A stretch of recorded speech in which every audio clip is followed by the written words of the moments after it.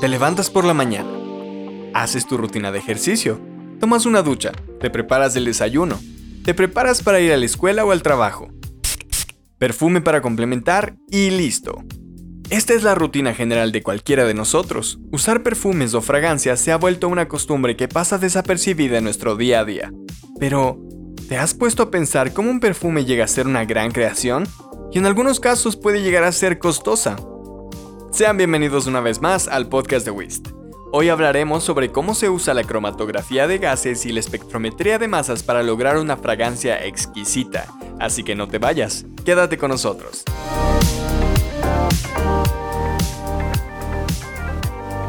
Un perfume es una mezcla de materiales odoríferos que tienen una identidad propia, única y estéticamente adecuada desde el punto de vista perceptivo.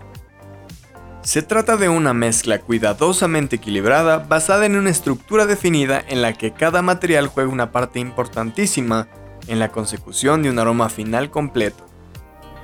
Con toda seguridad, no se trata simplemente de una mezcla de materiales que huelen bien. No.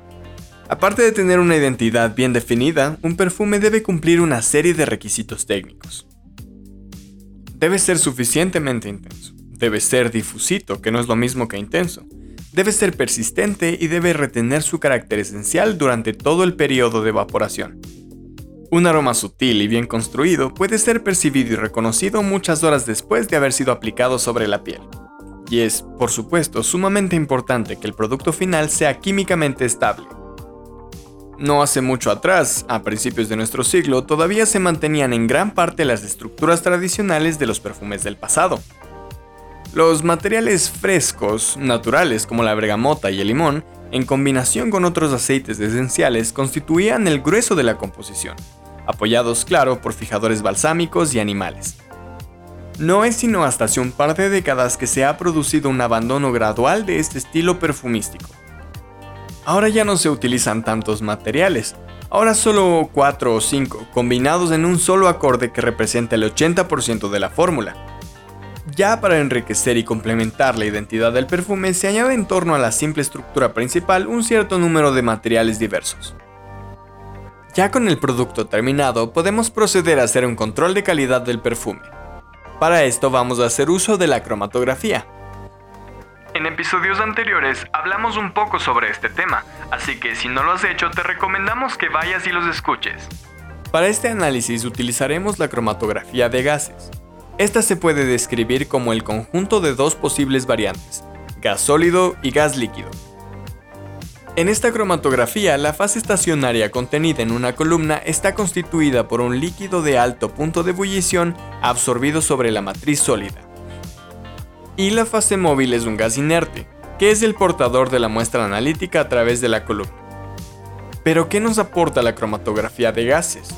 Bueno, la cromatografía de gases proporciona de forma rápida y sencilla la determinación del número de componentes de una mezcla, la presencia de impurezas en una sustancia y en muchos casos, la primera evidencia de la identidad de un compuesto.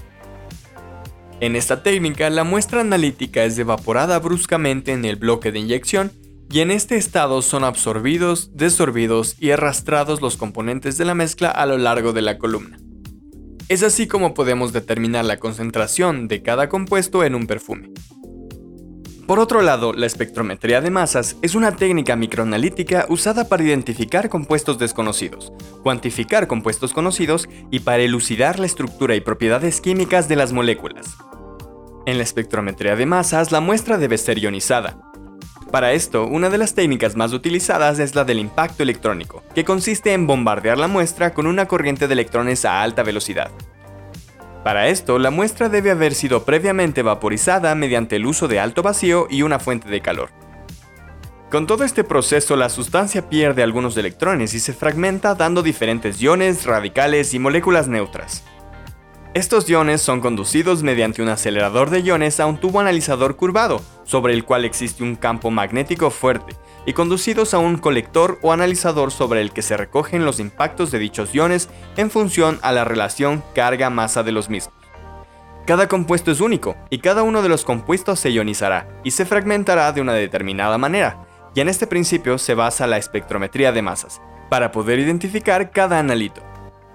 La cromatografía de gases y la espectrometría de masas tienen una amplia aplicación en la identificación y cuantificación de moléculas orgánicas volátiles.